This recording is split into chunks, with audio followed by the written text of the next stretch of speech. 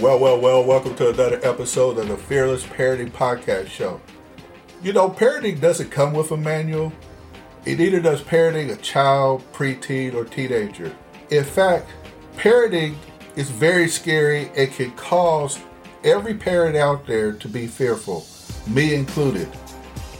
The goal, the purpose of this podcast is to provide you with information and resources that help you overcome family life struggles, difficulties, and challenges, and to be able to parent fearlessly. So every week we provide information and resources to help grow your parental leadership while growing the leadership of your child, preteen, or teenager. In short, we are here to help you and your children become the best versions of yourselves. So get ready and dive right in to today's episode. All right, moms and dads, we're back on the Fearless Parenting Podcast. And again, I have with me Brandon Miller, who, if you'll remember from last time, for a decade has been involved in immigration of students wishing to go to college in Canada. He has operated a boutique immigration practice called Maple Immigration Services, and his book, Second Passport, addresses why having options, including where your child will attend college, is more important than ever before. So once again, without further ado, here's Brandon Miller. Brandon, hey, I appreciate you being back with me for part two of a two-part interview. And we were talking about the advantages and disadvantages to Americans attending university in Canada. But I got to ask you, you got to have a passport to come up to Canada. So is obtaining that second passport important, and if so, why? Well, a second passport. So that's a really good question, and there's a number of different reasons why people would want that passport.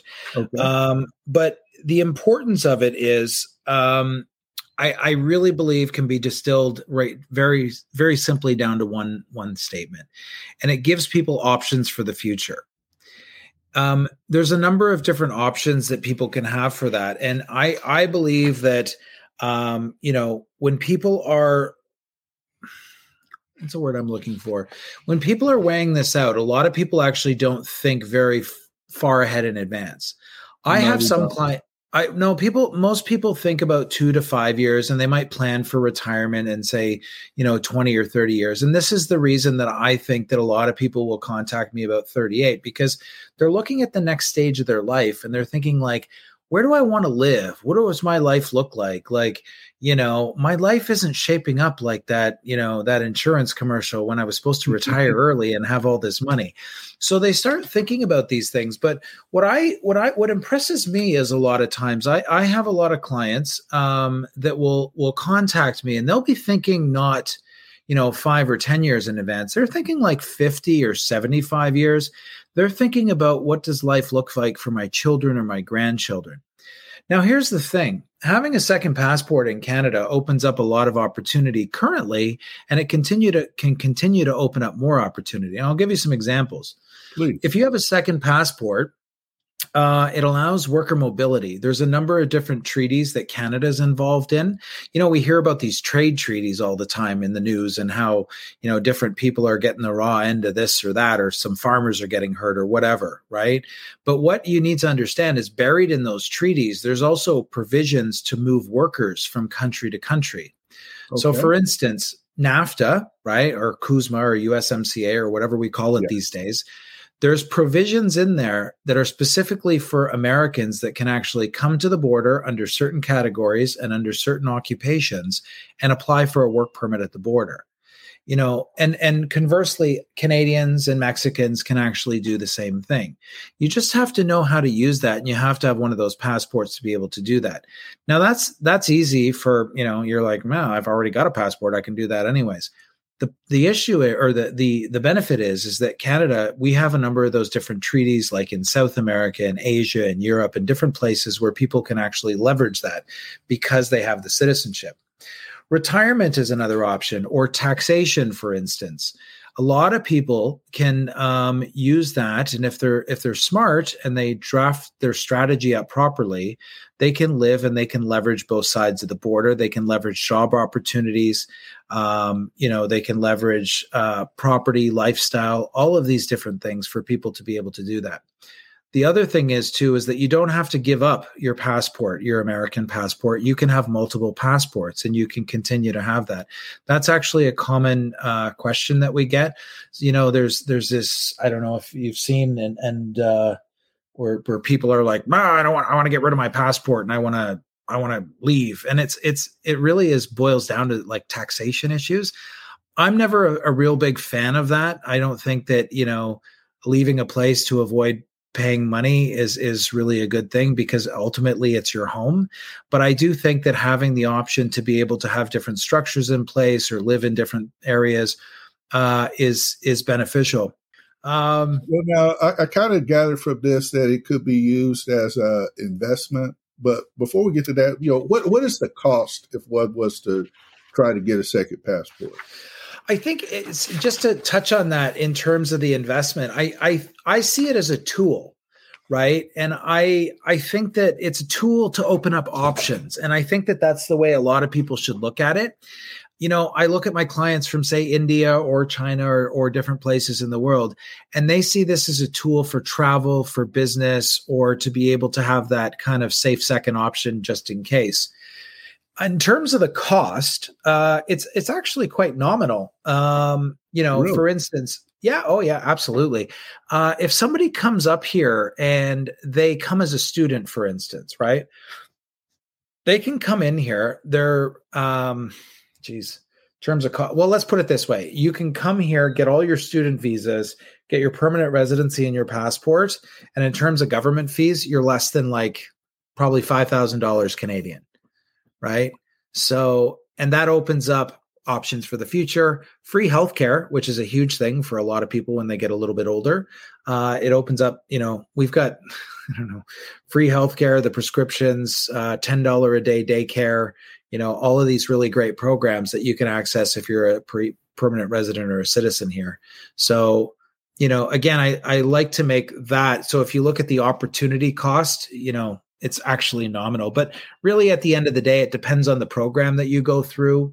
Some people can come here directly. I brought somebody in from New Jersey. He's finished his landing up a couple months ago. And all told, he's got him, his wife, and his child. They're in and finished in under $5,000 direct to PR. Like he just came in direct to permanent residency. A permanent residency, for people, I've thrown that term around loosely. That's basically that's like a green card. It's basically our term for a green card. So other costs, if you're a student, you would have international tuition and living expenses. Living expenses are comparable. International tuition can be the same or less. And I'm air quoting the less right now. It can be a lot less for people to be able to come here. Yeah, depending on where you go. And that's it. But one of the things that we've done is we've tried to open up the access for people to be able to do that. We offer like the professional representation of services, or we've given people the ability to do it themselves in a guided manner through Second Passport. Well, now another thing I'm curious about is you mentioned, on your website and in your bio that you can assist parents planning the prosperity of their children and future generations. Mm-hmm. Now, all of this, because you get a passport, a second passport, how does all that work? We have the ability to do it. We have a holistic service in terms of being able to help people get into the schools. So getting their letter of acceptance to the schools, navigating that process. And we're unique in that we also have the immigration services. So we have sister companies that work together in that.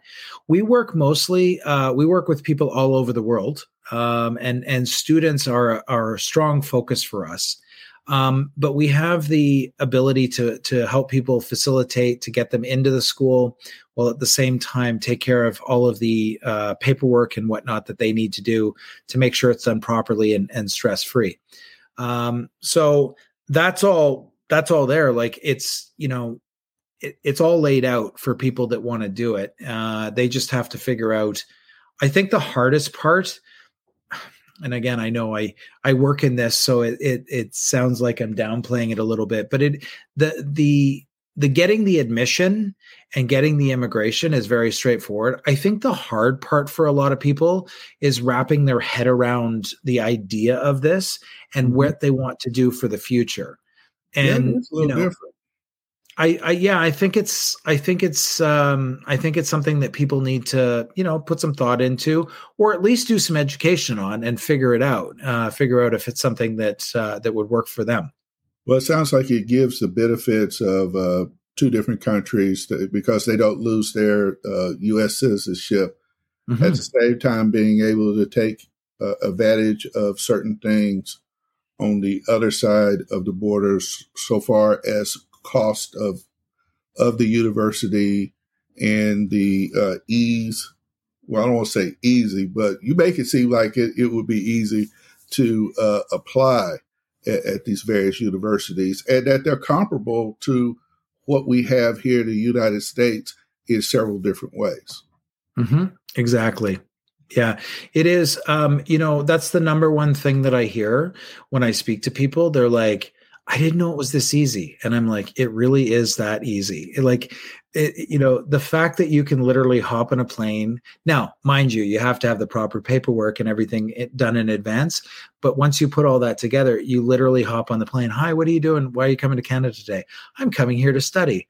Okay, great. I need a study permit. Okay, go in that room. You'll sit down. You'll talk to a border officer that's generally pretty nice.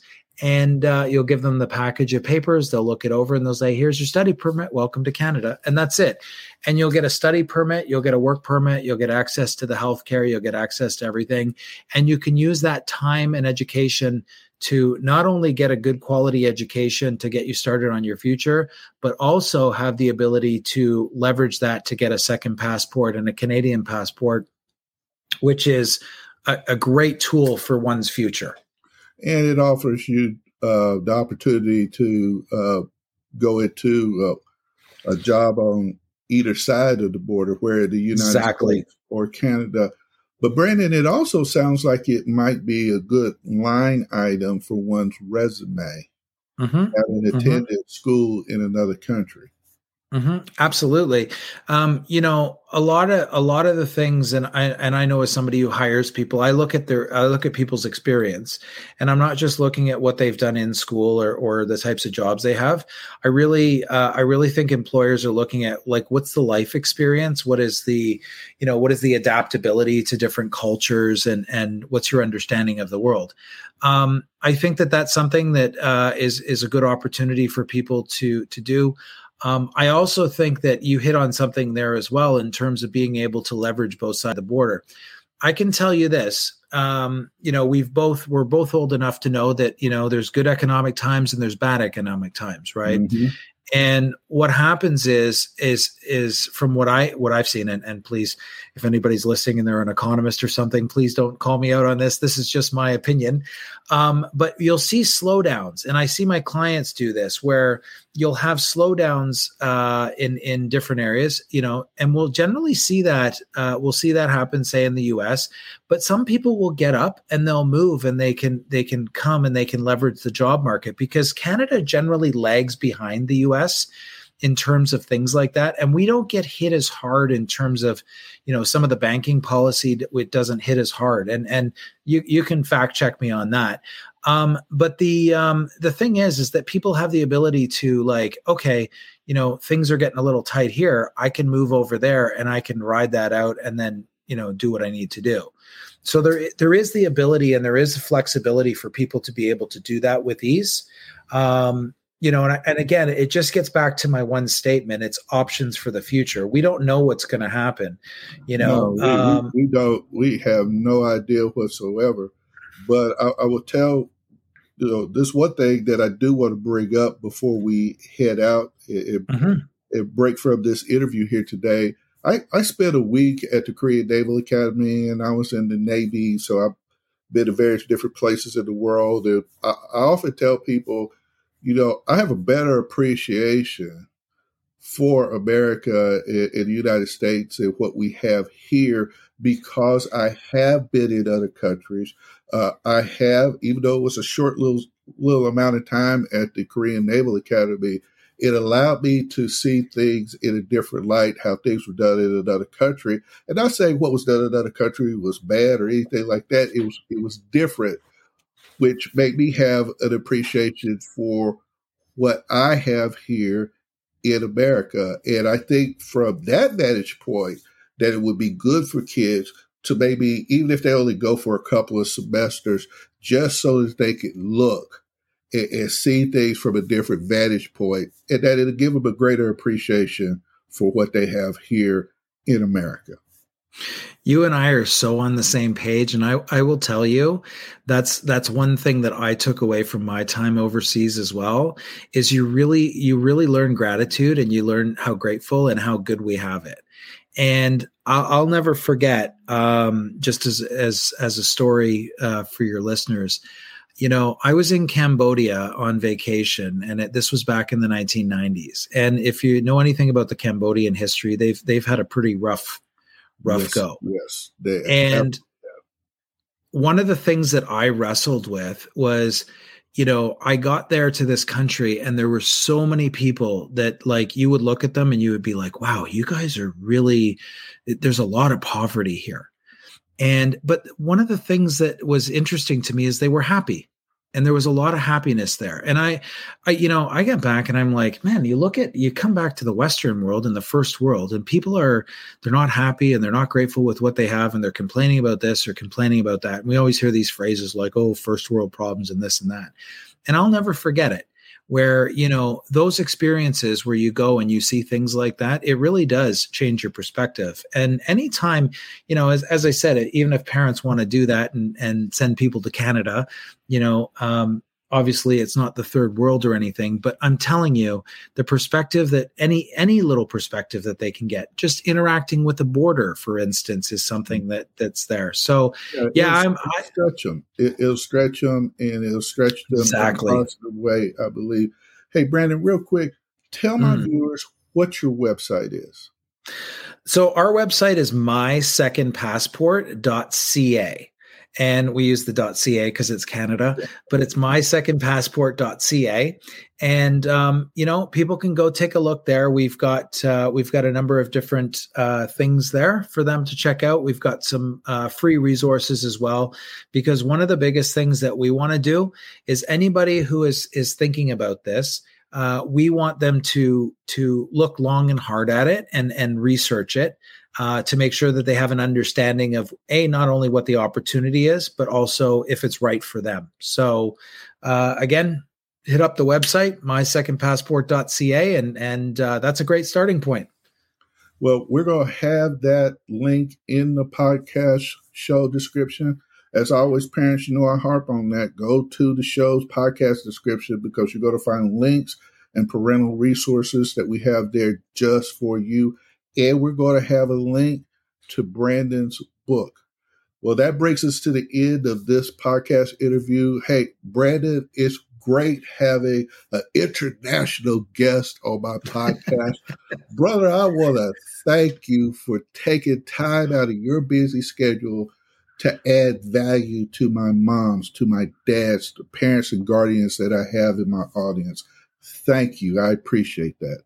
Thank you so much, Stan. I know it's been a lot of fun with you, and I really appreciate it. You're doing good stuff here, and I'm happy to be part of it. So thank you so much. You're more than welcome, brother. Until next time, everyone, God bless. Well, that concludes another awesome episode. Please check out the podcast description, where you'll find links to family and parenting resources. And I want to thank you, moms, dads, and guardians, for listening to today's Fearless Parenting Podcast.